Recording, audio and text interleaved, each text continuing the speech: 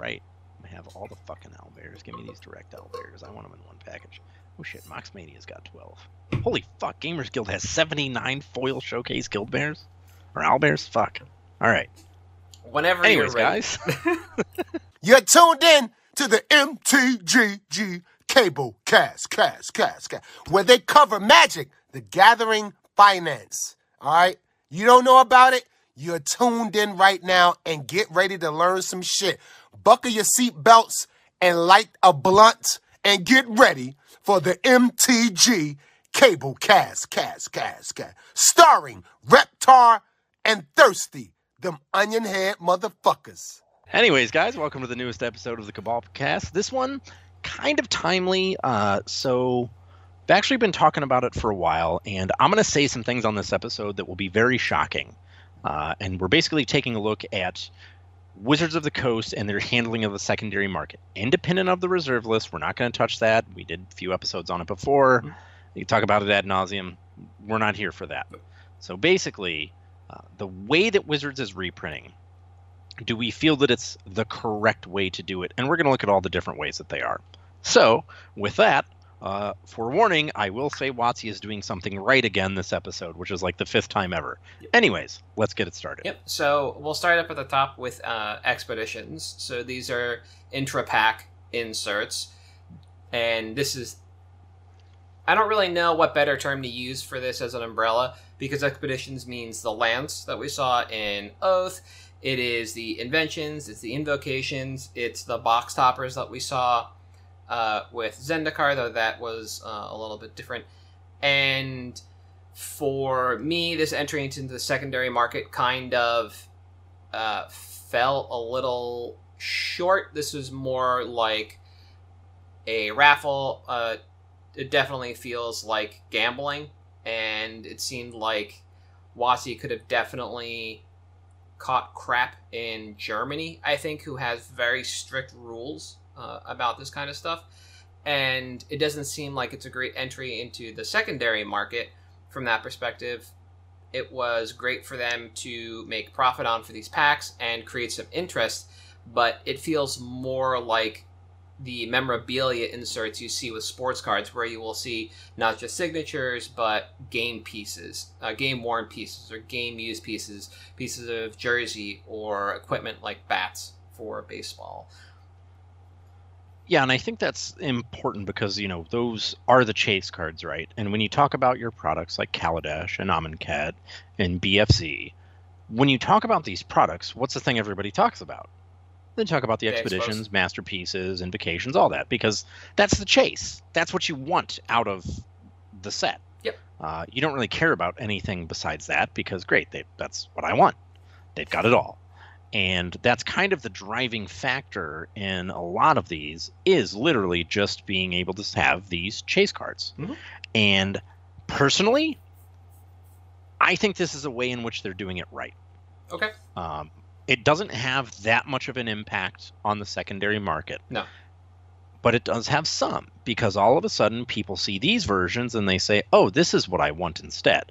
Yeah. I didn't know this was what I wanted, but this is what I wanted. And that makes it a little bit more accessible for some of the lower end stuff, because all of a sudden people that were priced out of that, well, when I upgrade mine, I'm going to get rid of my old one. Mm-hmm. And that gets on the market. And I think that's one of the things they're doing, that when I say they're doing it right, I mean they're taking into account not just the overall impact on the secondary market value, mm-hmm. but the impact of that price on vendors and the overall ecosystem. Because, like it or not, they have to pay attention to that. Like, those vendors are so crucial for the ecosystem that they have to take it into account. And Yeah, I think it's good. From that standpoint, yeah, it makes sense. It allows people to pick up a foil version of a card they might have been priced out of previously, and it's an offering for both constructed and commander players alike.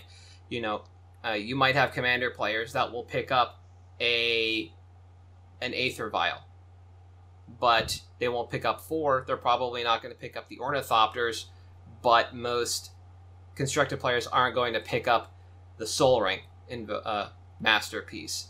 mainly because it's foil and it's difficult to balance a vintage deck from a foil, non-foil perspective. And it does create that interesting opportunity for players, definitely. When I look at this, for me, it just doesn't scream like secondary market value is something to derive from these, because it just seemed more like a cash grab. I definitely think it's an unintentional, like, Yeah. maybe they're doing it right. That I will say that. It is certainly a cash grab before anything else. From the standpoint of, if I had to choose which one of these is correct, I think the Zendikar method is correct, because it seems less like the, what's her name, Veruca Salt from Willy Wonka, whose father is just cracking boxes of product looking for a golden ticket. It seems less like that and more like something that's meant for everybody to enjoy. You don't have to just spend money on packs ad nauseum to try and get an expo.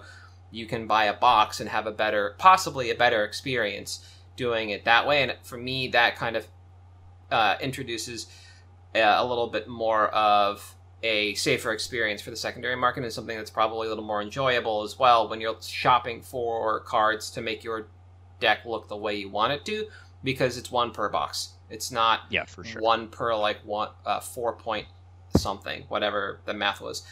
Moreover, this was an awkward way to enter the secondary market by way of absolutely destroying Limited.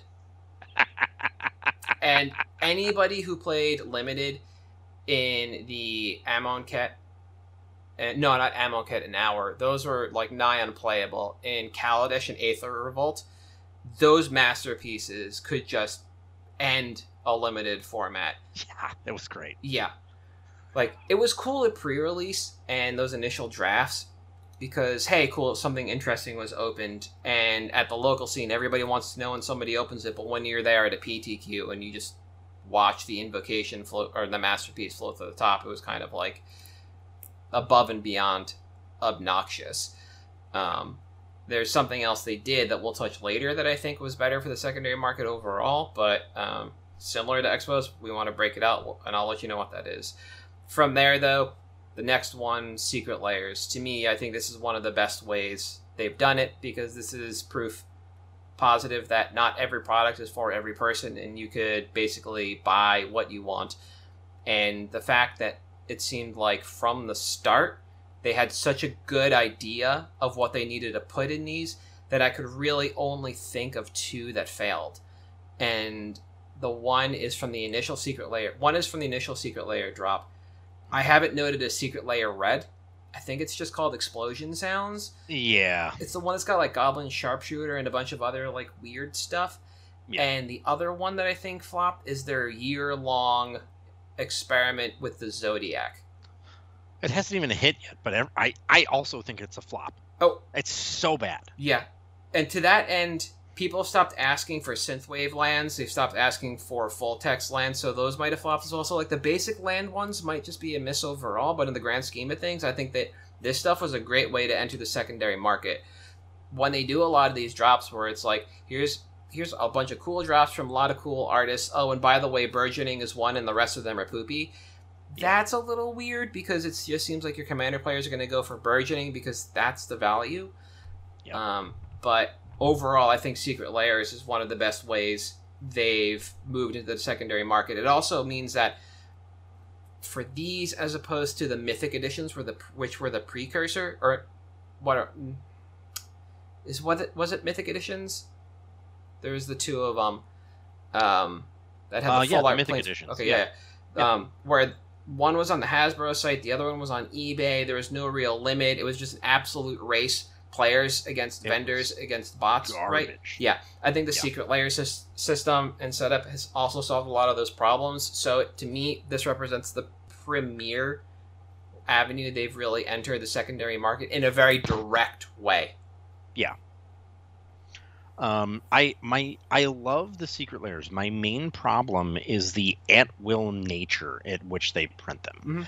Mm-hmm. I do think, though, that it is very clear with this product, more than any product they've ever had, we obviously care about the secondary market, because you can tell, like you said, there were a couple misses. Yeah.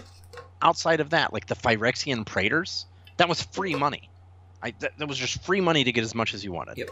And every time they've done a charitable drop, it's been big. They get to theme it and target exactly what they want. Mm-hmm. The metal album cover one was one of the sweetest things I've ever seen, along with the vintage tattoo one. And it allows them to go after these new and niche things that honestly are pretty cool, and just be able to exploit the secondary market in some way. Yeah. There are two really good. There's another way to look at this too, and this is I think it's a Pleasant Kenobi point. These are basically reskinning the game. Yeah. It's like buying a skin for a character in a game you play. You get to reskin your experience, and if you, instead of looking at these as a financial vehicle like some people do, and you start looking at it like that, it also becomes a pretty interesting, not just thought experiment, but a way to look at the product. Yeah. It's a really good, look, whatever you want to say about microtransactions, who cares? People do it. It's an extra way for you to express yourself. Yeah. And what's something we harp on all the time with picks is, people love making their decks look cool. They just do. Absolutely, yeah. And here you go. You get to make your deck look cool. Yep. After that, we want to talk about reprints, and this is something you and I talked about before the cast, where we thought about rolling it into the point that will follow this, and I suggested breaking it out. And when I say reprints, and I'm the one I think that tossed out this bullet point, what I mean is what we used to see with core sets, where there was a rule for the new core set every year where it would be approximately 50% reprint. You'd get your Birds of Paradise, sometimes your Lightning Bolts, Wrath of God, Dark Rituals, things like that. So this is reprinting cards into the standard environment because the core set was effectively the foundation for the next standard environment, or it was meant to help stabilize, etc. And I want to hear what you think about reprints like this. I think, as it stands, they're doing this poorly for two reasons. Mm. One, they're just not doing them. Two, I think that it might actually be impossible for them to do them, and to do them well. And that reason is because, one, limited doesn't happen in paper. Two, standard doesn't happen in paper.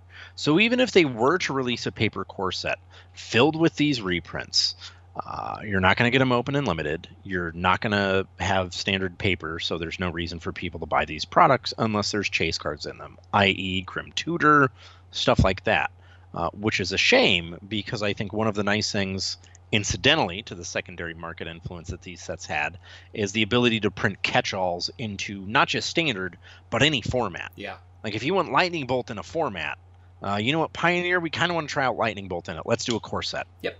That gives you a venue to reprint these cards that are impactful on not just the overall financial structure, but the game itself, which can then have ripple effects throughout the financial structure. Yep. But that's something that I don't think they're doing it right currently, and I don't know that because of the way they have set up the game, they would be able to do it correctly. But maybe I'm wrong. I agree. The part about the core sets was that they were unthemed. They weren't attached to another set, a block, a plane, etc. Yeah. Now we kind of get that core set mentality spread throughout with some piecemeal reprints, but over time they've even been sneaky about it. In Origins, they reprinted Smash the Smithereens. That was like an $8 uncommon because of Modern, because there was no other printing of that card. And it was interesting to see that because that was kind of antithetical to Hangerback Walker, which was also in the same set, but then also in red was an enchantment, Gear per Aether Grid, where you can just tap artifacts to blap your opponent for like whatever number of artifacts you tap dibs to. That's how much damage you would deal. And so they kind of got sneaky with that. They reprinted Landwire Elves, Elvish Visionary, Elvish Archdruid, stuff like that. The Titans were in the core set because they didn't have a plane, and it allows them to experiment and then continue to re-up if they like the play patterns that they see in testing, or they needed to bring cards in from these external sets. And the more we move away from that, the less we're going to get these direct reprints into the hands of players for whatever reason, be it play or secondary market. looking back at things now, and you're like, okay, well, why were the wins from Nemesis, like Plague Wind and Searing Wind, well, like, why were those in 8th edition and 9th edition and 10th edition? It's just like, we don't know, but apparently casual players loved them, so instead of just being limited, you just put them in this core set where it's 3,000 cards large. These sets are enormous, and it just helps our players get their hands on these cards for kitchen table play. Yeah. But again, now that happens through various other means, various other sets, and I don't think we're going to see, I agree, I don't think we're going to see reprints into Standard like we used to, because there is no dedicated slot for a core set anymore. And despite the fact that we're going back to Dominaria, which in theory could be a core set, it is not, and we are not going to see another one of these. WotC's flip-flopped on this a number of times, but every time they pulled it, they said the same thing, which is just it's too hard to develop a core set and make Standard functional. So get rid of it. Sorry. Yeah, I did like the idea, though. It was great because it just set things up. Like, when they pulled Birds of Paradise from, was it 9th? The Holy 12, yeah. Well, no, it was like 9th, right? The set before Ravnica. Yep. They announced that Birds of Paradise would not be in that core set. So there was like a 3-month period for the first time in the history of the game where Birds of Paradise was not legal in Standard, and people lost their minds. Yeah, it was amazing. And unironically amazing. And it came back in Ravnica with new art. It just took a little while. But that is an example of a card that's going to keep trending up in price as time goes on, because it's no longer available in core sets. There's no place to put that card, and WotC seems to not want to place it anywhere else but core sets. So we lose when it comes to stuff like that. And I thought it was great, and now they shifted to Poopy because they didn't do it anymore. Yeah. So big mistake in my opinion. But what do I know? Agreed. Master sets. This was the next bullet point that I mentioned earlier, where we thought maybe we lump reprints in with master sets, and I from what we've seen based on Modern Horizons, I think we're seeing iterations and not enough based on reprint. Like, you look at the Black Pseudo Deranged Hermit, and it seems like they're just kind of twisting stuff. They're not directly reprinting, so I thought the separation there was important. Injecting cards directly into the secondary market, seemingly based on whatever flavor the set is. Be it Graveyard in Ultimate, be it Commander in EMA, Modern in the very obviously slanted 5 Modern sets. How do you feel about this kind of interaction? This one's interesting. In theory, I think it's a great product. I think they're very good because the targeted reprints can be good. Yep. I think in practice, one of the most damaging things that's happened with these sets financially is that it has created the standard of completely devaluing foils to the point where, in some cases, legitimately the non-foil version of the card is more money because there's way fewer of them out there. Yep. Yeah. That is something that, just like on a fundamental level, I take issue with. Mm-hmm. Just because, like, that's, to me, and I know I'm just some guy who cares whatever, screaming into the void, that's, like, not how it should work. Maybe I'm wrong, but that's not how it should work. But I think that by and large, their set checklists have been pretty solid. Mm-hmm. I loved the timing of Jace being printed right around the time of the ban announcement or unbanning announcement. That was very cheeky of them. But I think overall they're good. I think one of the issues I have, and this is highlighted a lot by Double Masters, is they have also turned into just a blatant cash grab. Mm-hmm. That's all they care about is the cash grab. Yeah. And that's just frustrating because it's like, all right, well, this is, it was supposed to be helpful for the secondary market. Now you're just charging $1 million. Yep. Yeah. I agree. When I was thinking about this, to me, it's not a needle. I think that's just a yes or a no. Is this good for the secondary market? And what is the purpose of the product? And the way the master sets stand now, when you're looking at double masters and you're not looking at injection sets like modern masters, it definitely seems like it's a cash grab guised as a draft format. And this harkens back to, I think, the episode we did right around the new year of if we were somebody it has with power, what would we do in regards to WotC? And like the point I signed off on was they have absolute power over the prices of these packs, and it's ridiculous to charge as much as they do for a pack that's full of rancid shit. Yeah. And make no mistake, they're almost exclusively filled with rancid shit. Yep. It outside of Quad Masters, it is very difficult to get value out of these packs. Mm-hmm. And as such, if they wanted to make this a cash grab set and lean in, then cut down the amount of fluff in the packs. Yeah. Don't guise it as a draft format and just make it a high powered pack. You know, there was was it the Dark? That was 8 cards. Yeah, Fallen Empire, something like that. Like the Dark, Fallen Empires, Homelands, Alliances. No, I think that was 15 because it has U 1, 2, 3s. Yeah. Oh yeah. So yeah, that was ended. There's a way to draft those 8 card sets. You could still do it. It's just friggin' weird. We draft 2 cards a pack for the Commander Legends stuff. They could have done something else besides fill these packs with poop. I love getting Ravenous Trap as my rare. Oh yeah, that was really good. Was UMA 1? Or sorry, 2x. Double Masters. Yeah, 2x on 1. Yeah, fantastic. That's a great rare for limited. Yeah, people are finding that to get value out of their collector's booster boxes, they have to hit on at least one of them. They can't all be middling. Yeah. Like, you can't open moderately. One of them, if you can open like 3 of them moderately, and one just has to fucking bang it out of the park. It has to be an absolute banger, yeah. Yeah, but you can definitely open a pack that's worth between $10 and $15 after spending like $70 or $80 on it. And I think it's this disparity in price that makes master sets like that garbage for entry into the secondary market. It becomes an absolute cash grab. But the dedicated reprint sets, I thought like EMA and the Horizon sets have been really good. Although the point of the Horizon sets is not to inject old cards, but new ones.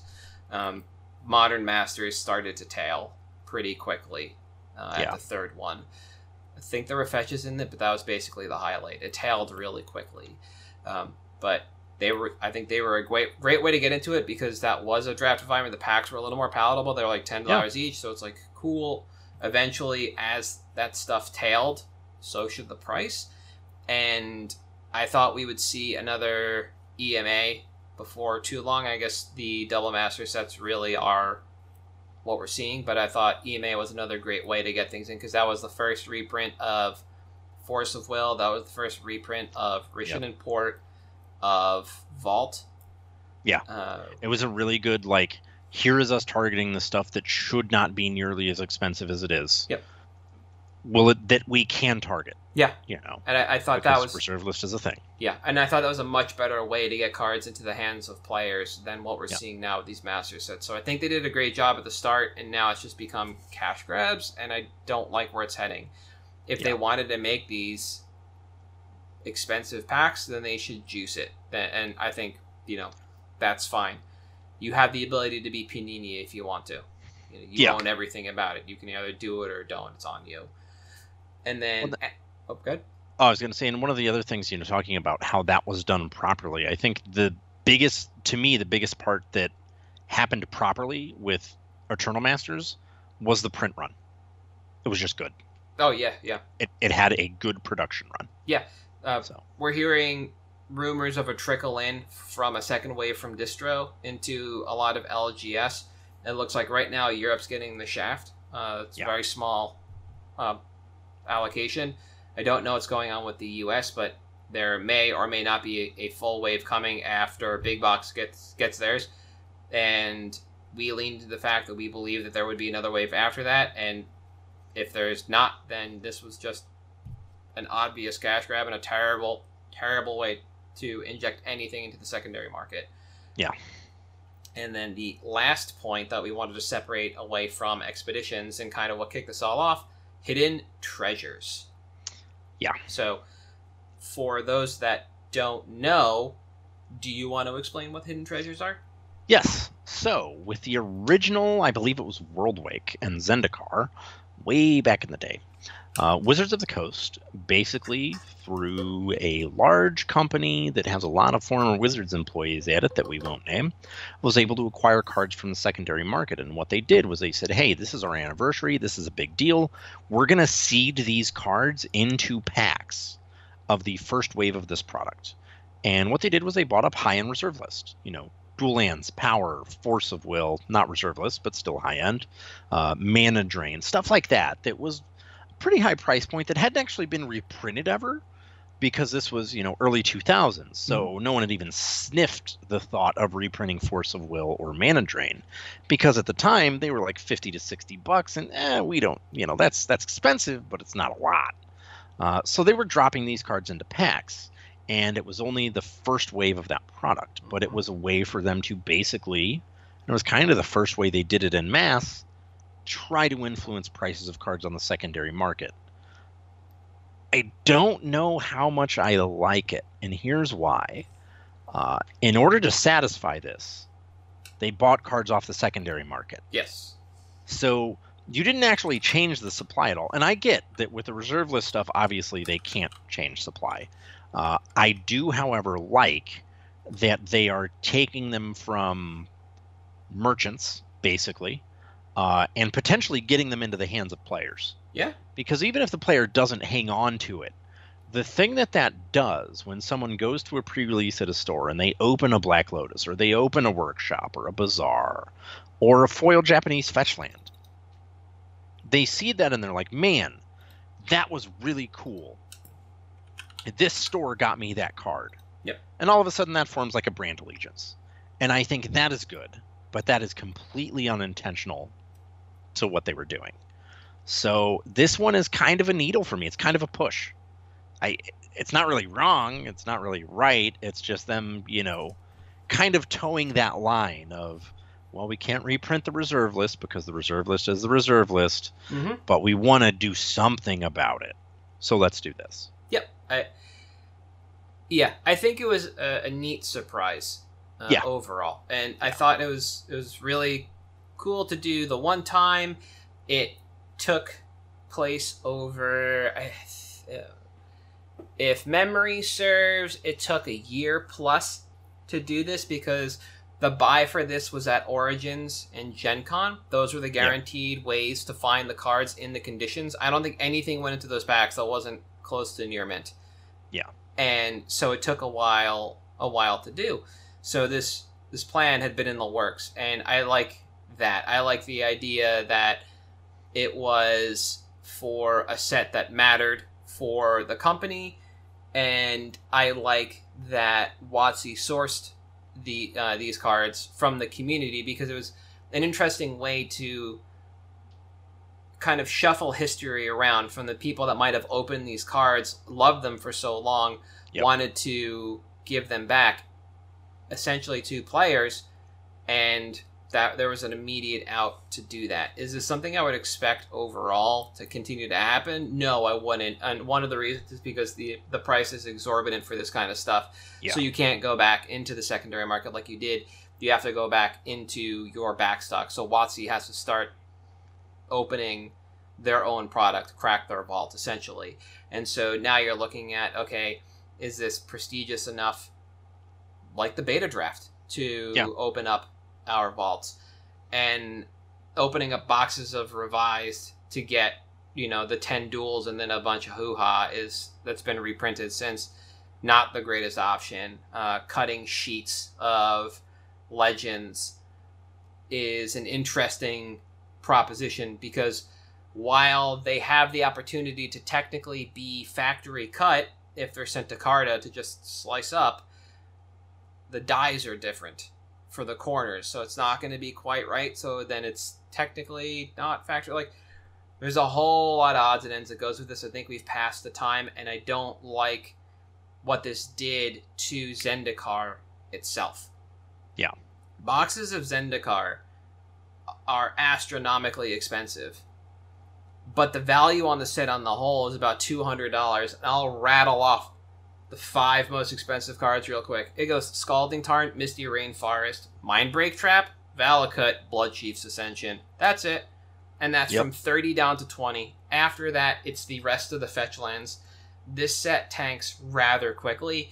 Yeah. And we don't know the entire list of cards that were sourced because it was a curated list that WotC gave. We don't know how many of each card were acquired, and we don't know how many of each card made it into these packs. But now Zendikar boxes are so prohibitively expensive that whatever goal this was partially met. It will never be fully met because people will never be able to open all of these boxes. Yeah. It just becomes an incentive to hold because there could be a Lotus in that LAR box, and that's $15,000 on the CK buy list, I think, right now, and unlimited. Like, why? So why would you crack that? Yeah. Why? Yeah, and so at the end of the day, 15,600, 20 in trade. I agree. I think this was a piss poor way to inject anything into the secondary market besides a thank you. Yeah. Like, everything you said is accurate. We had like a 50-person pre-release. We were lucky enough to have one of the cards open. It was a Valk. Nice. And it was great. Way better than any Expedition or Invocation or Masterpiece that was ever opened at a pre-release or a draft for that same store that I've been to. And it was just really cool in the moment. Moving forward, I think it loses that mystique and it just falls off a cliff. And it just becomes this terrible, terrible thing to do. History is cool when it is affordable and when it is available for the parent company. But there's a difference between what sports card companies do and what WotC does at a foundational level. Yeah. It's a game. This is a game. It's not just a collectible for trade. Yeah. And I think that difference means the world between what sports cards can get away with and what WotC can get away with. And Hidden Treasures is something that they cannot get away with again because so much damage can be done to those individual sets immediately. Yeah. Right? I think... Sorry, go ahead. My apologies. Yeah. So, just to wrap it up on that for me, like, I opened a Verdant Catacombs that sold for $5 day of. But that box of Zendikar was way over MSRP immediately. Yeah. That is going to happen again. People, and rightfully so, had disdain for what was going on in the secondary market with the price of 2x2, the more spoilers went on. What happens when that's in the standard set now? Now everything everything like that is the same. The price of the singles tank as others open boxes as they can, so that devalues the primary set, but then also does this weird thing where it's inflationary to the sealed product, and I think that is just a terrible side effect. Yeah. And I think one of the other, as an aside, one of the other reasons that I think this is bad, specifically for Wizards, not because of any impact on the secondary market, is that this forces a discussion about the reserve list every single time they do it. Mm. And I don't think they want to keep having that conversation. Yeah. Because there is no way that they can please everyone. It Correct. is just a losing conversation on their part. Yep, absolutely. And the longer people keep talking about it, the less they're actually talking about it, engaging with the game in a way that they want. Yeah. Yeah. That is a weird way. A weird side effect as well that was not immediately something that I thought about. Yeah. So, anything else you'd like to touch on? No, I think that's it. Looking back at the comparisons I had for sports card stuff, I think it all lines up pretty well. I don't think there's anything that WotC does that companies like Topps or Leaf or Upper Deck don't already do. They're not breaking new ground with this kind of stuff yet. And now we're going full on sports card because we have serial numbered Viscera here. So, oh. Yeah, that's right. The persistent petitioners aren't serialized, but they all have unique art, so it's like a weird pseudo serialization. Yeah. They would be considered short prints or super short prints or case hits in the sports world. But it's unique art that only exists, or alternate frames that only exist on a very rare basis. So they're very similar, yes. Yeah. Well, I'm good for picks if you are. Let's do it. All right, I went first last week, so you can go all first right. this week. I'm going to surprise everyone with my pick because it is a casual EDH All-Star. Yes, I am okay. I am specifically saying Kaalia from Double Masters. So the reason I'm saying this, a lot of Double Masters has started to bottom out, and some of it has started to recover. Dockside started recovering quickly. Imp Seal started recovering quickly. That's super high-end stuff. Recovered quickly. Yeah. But Kaalia is kind of interesting. So we're hitting a bottom out on this card right now, where we've got low on the base 2x2 version, or Double Masters version, sorry, at like $10, $11 for 2x2. That's pretty good. That's great. That is literally the most affordable this card has ever been. Now, obviously, 2x2 does not have a huge population of cards out there. It wasn't a big print run. We may get a reprint at some point, but right now, it's not. The reason I'm picking Kaalia, and this is insane to me, according to EDH Rec, she's the 12th most popular commander in all of Magic. Yeah. She has maintained a price point of $20+ for a long time. We're finally getting to the point now where we're hitting half of that at $10. This card hits every casual note you could possibly want to have. Angel Tribal, Demon Tribal, Dragon Tribal.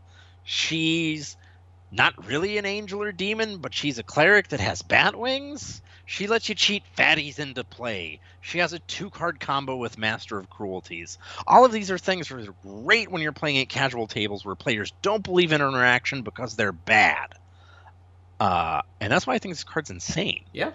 Because looking at the price graph on every single version of this card, it's just a steady incline. Yeah. Now, I will say one version I am not targeting is literally the original Double Masters Showcase. There is no movement to this card except up. There's no back and forth. There's no nothing. In terms of long-term prospects, I think this card is great because Angels, Demons, and Dragons are something that are eternally relevant. Yes. Yeah. In Magic the Gathering. Yep. We always get Angels, we always get Demons, we always get Dragons. Hell, they're storyline points. In the last 3 sets, we've had, and Giada is in the storyline. Terror of the Peaks. There's dragons everywhere. Yep, there's demons everywhere. We just came out of Kamigawa, which had the dragon cycle and some other odds and ends, and we just came out of New Capenna, which has Giada, and then beyond that, all the demons. Yeah.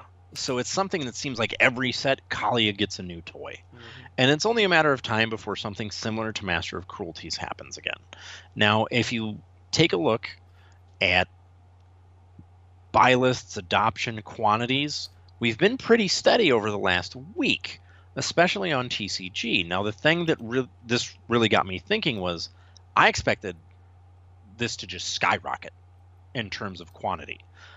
So since the Double Masters 2 release, the Double Masters 2 version of this card had originally 182 listings. We are currently at 116. That is insane. Mm-hmm. Because everyone's drafting this set. Everyone's doing everything they can to get their hands on this set. And the supply is steadily dwindling. So yes, recession gonna recession. But the one thing you can count on is that casuals will continue to drive the Magic the Gathering market. Yep. And this card screams casual. It also screams 75% Battlecruiser. But in terms of quantity, again, this is an EDH card. I don't want more than 4 or 5 of them if I'm going to try to actively churn them. If this is something I'm going to sit in a box and forget about, I'm probably going 10 to 15 deep. Yeah. I have 7 right now because that's what I've gradually picked up over time. All of them are in a box that I just put there to forget about. And this is literally stuff that I've acquired, since 2021. I didn't really get any when it skyrocketed, like middle of last year or whatever, but it's stuff that I've sat on because I think this is an incredibly good long-term hold. So in terms of timeline, again, a little bit more of a long-term hold. Mm-hmm. Not only because, well, yes, we, recession, etc., but because I don't think this is the kind of thing that, barring something incredibly unforeseen, obviously Grindstone skyrocketed as soon as we saw Painter's Servant. Outside of something like that, I don't think there's very quick growth on this card. It's just a steady gainer. And on steady gainers, my timeline's usually like 8 to 12 months. Check on it, yep. See where we are, and reevaluate. Yep. And the other thing I want to point out, and I've got the grasp up for the original Double Masters version, is that this card does not suffer reprints poorly. No. It took a little while for the 2x2 to come. Like, it was at 30 because that's what the original one was. It dips, it troughs at a price that's higher than market for 2x2. So to your point earlier, yes, this is the cheapest we've seen Kaalia. And eventually it just kind of ticks up. And a lot of the quick upticks we see in this graph are sets where they introduce a ton of either dragons or demons, because we haven't had a really great angel set. Call Time didn't do a lot for this card, but heading into Strixhaven, boom, there's our jump. And now we just stay at a steady slope upwards from about 15 all the way to 20. We see the dragons come in with Neon Dynasty, so the slope changes drastically, and then that huge jump at Capenna with the demons and angels we get there. Yep. And eventually setting in after spoiling for 2x2. So I do expect that to happen again, where once we do find that balance, that equilibrium, that bottom point, we will eventually see that kind of slope again for Kaalia. I don't think this is a card that will ever be printed too many times. I don't think we'll ever suffer that, because this card can just do so much. You can be really aggressive with it and look to end the game quickly, or you could just play Serra Angel after trigger and Shivan Dragon. Like, that's another way to play this card. So it spans the gamut, and something I like about the card overall, I think that's one of the things that gives it legs. It makes it appealing to keep in a binder for trade. Yep. Not a lot of people have the opportunity to even see that card, because it was in the original Commander printing, anthologies, one of the other small reprint Commander sets, and then these Double Master sets, which are pretty large. So there's the opportunity that these just don't exist locally. So whether you hold it for the long term you're looking for and churn from a binder, I think this is a really good look, and something that should just be profitable over time. Yeah. I don't see how it's not. Yeah. All right. For me, I am continuing along a cycle that I've been working on, but I think we end here with this cycle. We're only going to make it 3/5 of the way through, because the white and the black one are no good. Okay. So, to go along... Wait, maybe I picked the white one. I can't remember. I picked the blue one. I picked another one. We're not picking the black one. This is the green one, Court of Bounty. Ah, yes. So, this is a card I've had on my list to watch for about a year. I finally got the opportunity to play with it in the Commander Legends draft in the last couple of weeks. And I finally had the time to evaluate it and watch some interesting happenings with the numbers. And this is all kind of pushed me to say, like, now is the time. We want to get well ahead of what could happen with this card. So, Court of Bounty is one in a cycle, and all 5 of them do partially the same thing. And that is, when it enters the battlefield, you become the monarch. So you either create the monarch or you steal it. After that, they have an upkeep trigger that changes depending on whether or not you have the monarch. And so that's how we are evaluating them, mainly on their unique triggers. But becoming the monarch or taking the monarch is not to be understated when it comes to these cards. So, Court of Bounty's trigger says, at the beginning of your upkeep, you may put a land card from your hand onto the battlefield. If you're the monarch, instead, you may put a creature or a land card from your hand onto the battlefield. Okay, so as far as commander playability goes, what are we looking at? And you think, well, maybe on the surface level, this is a card that should have a home in most or all green decks as a value card, because who doesn't like playing an additional land? But when you take a look at Rec, instead, it seems to belong in more go long or go big green decks that want to play a longer game. So we're not looking to end the game quickly with this card. We're looking to accrue that value over time. And it's not like this costs a lot. It's two and double green. You can hit this on turn 3 pretty reliably, turn 2 off of turn 1 Sol Ring. So it's not like we're looking at a card that's going to take forever to get to, something like Mana Reflections. Now, as far as EDH Commander on the whole is concerned, the courts are a unique cycle of cards that offer a scaling trigger, but also initiates or steals the Monarch. And I'm going to mention this like a bunch of times because I think that gets overlooked. Yeah. And that makes evaluating them a bit difficult, as you have to assume that you'll primarily be resolving the trigger not as the Monarch. And as such, Court of Bounty understandably features prominently in green decks that like to play a longer game. There are better, faster ways to put lands into play before the 4 mana mark. So if you're going to play a green deck that wants to get to the board quickly, this is very low, or not even, in your ramp suite. Yeah. Right? So that's why we're looking to play a longer game here, is because when you're not the Monarch, the trigger doesn't do a whole lot if you want to play a quick game. So decks that want to take advantage of additional land drops, either for landfall-esque shenanigans or enter the battlefield trigger reasons, so think Kodama of the East Tree, as well as decks that just want to play a large number of high-costed threats, is where I expect this, because Court plays into that strategy regardless of whether or not you're the Monarch. All of those decks need a lot of land. They want additional lands on the battlefield. It doesn't matter how they get there. Or in the case of Landfall, you do just kind of like want to 1-2-3 punch somebody out, and Court of Bounty is an additional land drop that you don't really have to worry about. It comes as an enchantment. It's not Oracle, Moldiah, or Dryad of the Elysian Grove, so it's a little more difficult to interact with. That makes it pretty decent for something like that. For like any one of the Omnath decks, for instance. So, while we're evaluating Court, as mentioned earlier, we have to remember that this can create the Monarch, which brings a new aspect to each game. It can speed games up and force interaction, and that carries in its own with it its own unique benefits and adds to the value of cards like this. I'm not quite sure of how to weigh that when looking at the Courts now, when we looked at the blue one and maybe the white one or the red one, but it is something I do have to take into consideration now when looking at the other 2 Courts and then some of the other cards that just create or steal the Monarchy.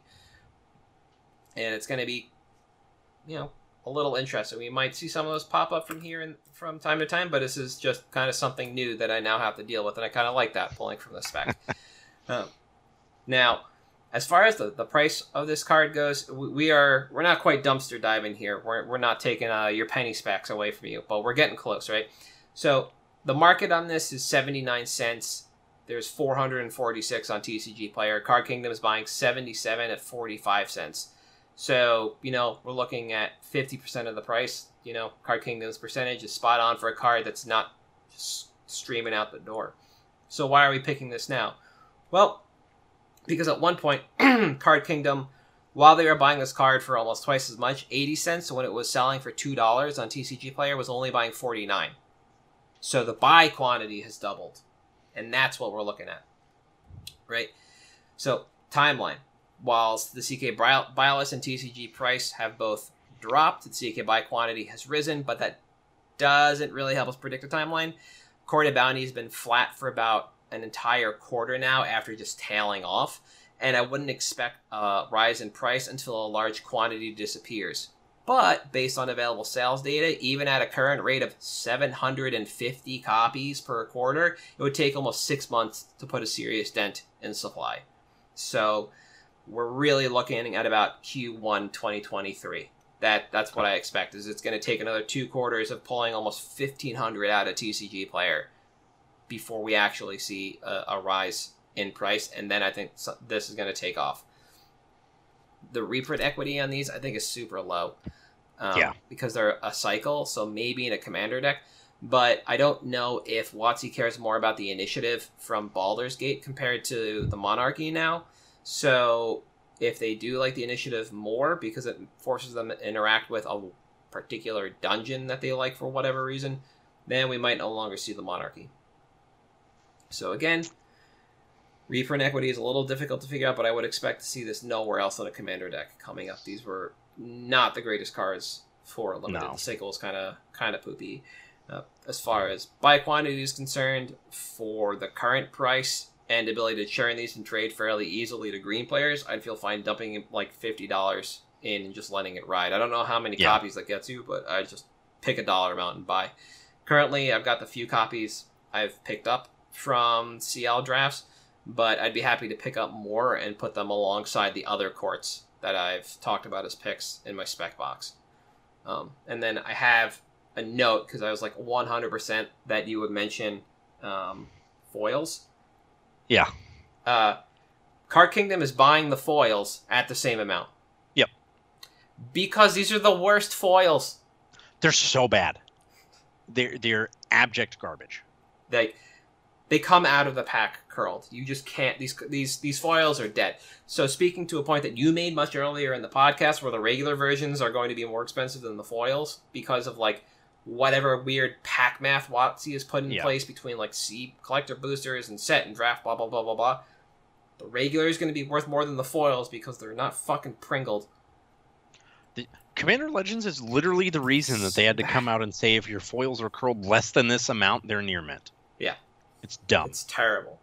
So, at the end of the day, I'd just stick to regular copies for this card. Now, Same.